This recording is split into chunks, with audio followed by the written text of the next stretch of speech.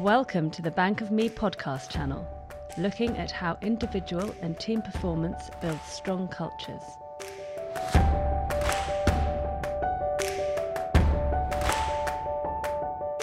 Hosted by James Sparrow and Chris Preston.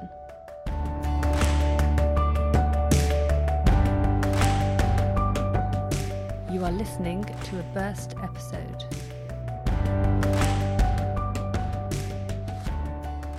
I'm talking to Mark Sparrow, who is the Head of Technology and Delivery at Dabbl Invest. It's a relatively new organisation that is looking to democratise investing and allow more people to share deal.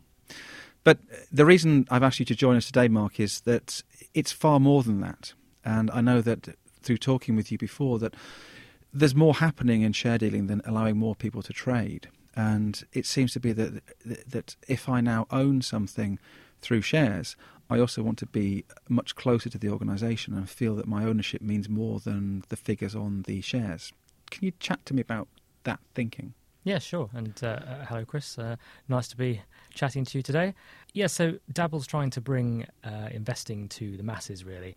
Historically, people who trade shares expect to use banks or share dealing firms, and the charges are high, and it's all about investing in companies. And for example, companies who own certain products and brands, you don't necessarily link the two together. So what we're trying to do is to bring the idea of owning brands and affinity with brands and products into investing. So instead of investing in companies, you're investing in the brands and products that you have an affinity with and that you know and love. So that's what we're trying to do. And I know it's early days for you, but just a little bit of future gazing. If in the future what you're talking about is a reality, let's say I buy 100 Tesco shares, what would that look like if I'm to be closer to the brand that I own? Yeah, so Tesco's an interesting one because obviously a lot of people shop at Tesco's. So you, as a person, shop at Tesco's. You have obviously an affinity with that brand. Weekly shop of whatever it might be, £100, etc. Across the year, you're spending quite a lot of money with Tesco. So you obviously believe in Tesco's. You think their products are good. So why not own a bit of the company? So if they do well, you do well, fine. But also because you shop with Tesco, perhaps you get shareholder benefits. So being part of certain companies give you benefits to being part of those companies. So for Tesco, you might get a voucher once in a while to spend in Tesco, or there may be an other incentive for being there. So the idea then is that you're saving through your shares in Tesco, but you also own a bit of the company. So if the company's going up, it's almost a side bit to the ownership process. And at the moment, I know this is something that you're working on, but is this a technology problem rather than an attitude problem? Is it something that companies such as yourselves are looking at how you can enable? Because I guess traditionally you would buy through a broker and then there's quite a remote interaction with your shares, but now it's on my phone, it's on my app, they're there right in front of me. Is this where you're thinking with the technology that placing more in the fingers of people allows you to do more as well? Technology itself is an enabler for sure. It's not the one part of the solution, but having an app in your hand allows you to access it very quickly. But the idea of trading in companies and brands is the idea being that if you've got 1,000 shares available on the app, that could be many, many thousands of brands or products. So you own the shares, maybe you buy shares in 10 different companies. We, through the app, would be able to work out which of those give you which benefits that you can then either transfer straight through the phone for instant point of sale savings, for example, or there's another mechanism where maybe you get them sent to you in another fashion. But ultimately, through the app, we'll be able to connect those things together. So technology is going to pave the way, but the reason I'm so interested in this as a concept is this idea about deeper ownership.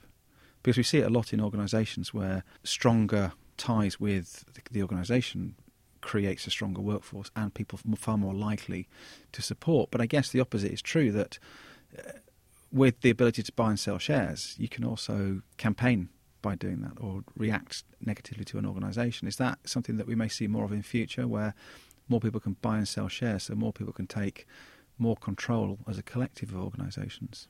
Yes, potentially that could happen. I mean, we're seeing it at the moment with the likes of Unilever and their move abroad and changing their head office. location. And a lot of shareholders don't like that, and so are able to actually make their voice heard. So potentially, in the future, you may be staying in an ecosystem for a particular product or brand, so you remain within that company. So you've not only bought shares in that company because you buy that particular product or brand or have an affinity with it, but you then get some benefits back from that, so maybe shareholder benefits or money off vouchers or whatever other benefit that may be.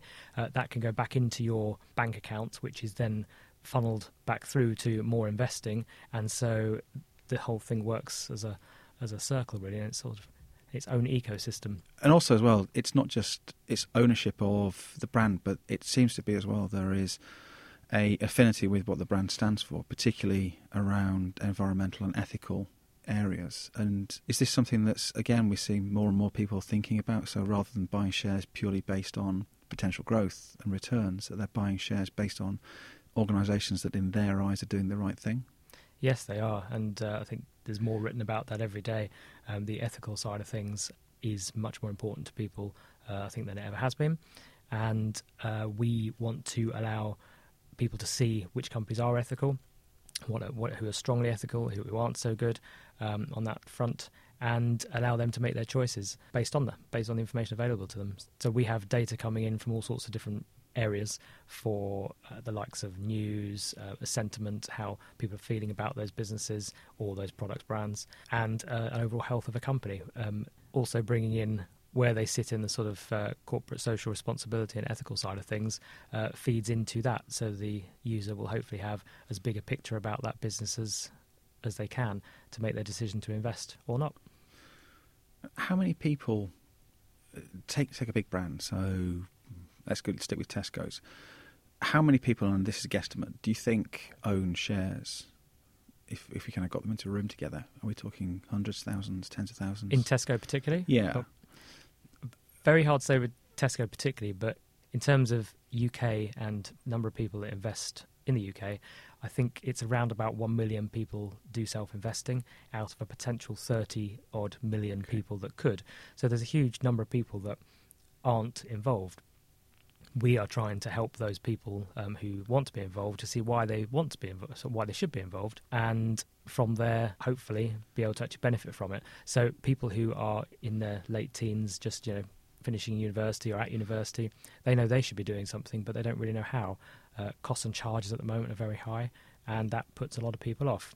If you then add to that the fact that they really don't know what to buy or what to invest in, then that's a solution which we are trying to help them with. So if you start investing in your late teens and keep that going, you're going to be much better off in your older years in terms of money saved.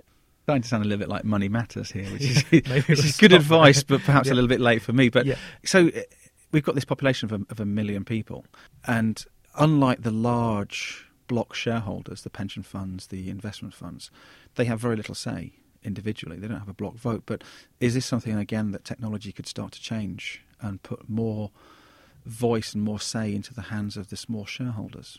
Yes, it's quite likely that will happen over time. At the moment, many people do hold shares in nominee accounts, so not getting too much with the jargon, but some of those nominee accounts don't offer shareholder benefits. Some do.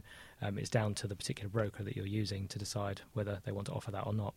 Our intention is to offer as many of the shareholder benefits to as many of the customers and companies as we can. And taking that idea about the kind of the voting and the benefits one step further, is it likely that we'll see organisations start to actively poll and include investors in decisions, particularly when we're talking about ethical decisions or organisations that have built strong morals? Is it possible and likely that they would start to talk directly to their small shareholders to get a view, to get a finger in the wind of what their shareholders feel? It's possible, yes.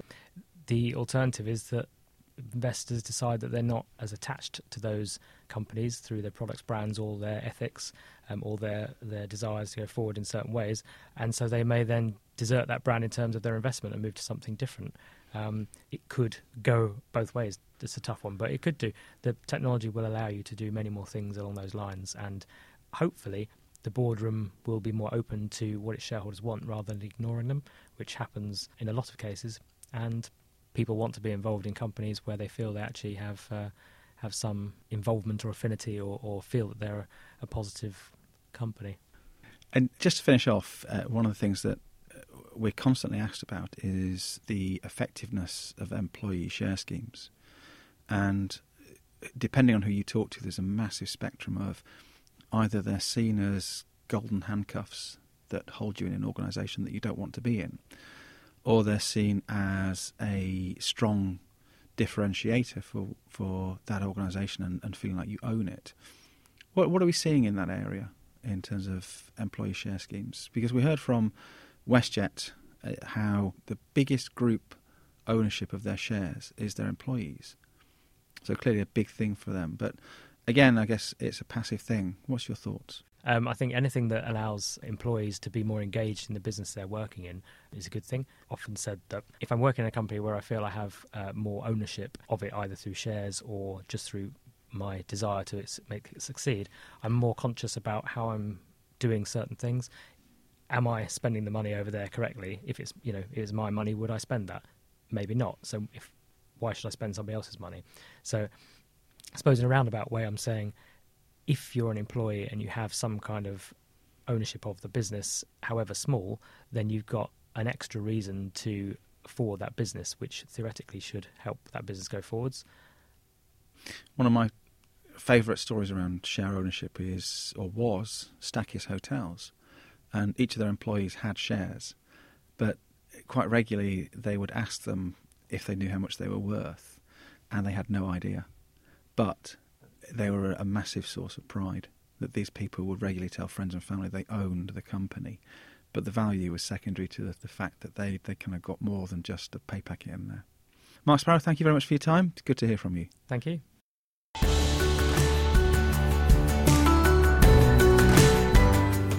Thank you for listening. Continue the journey at www.theculturebuilders.com.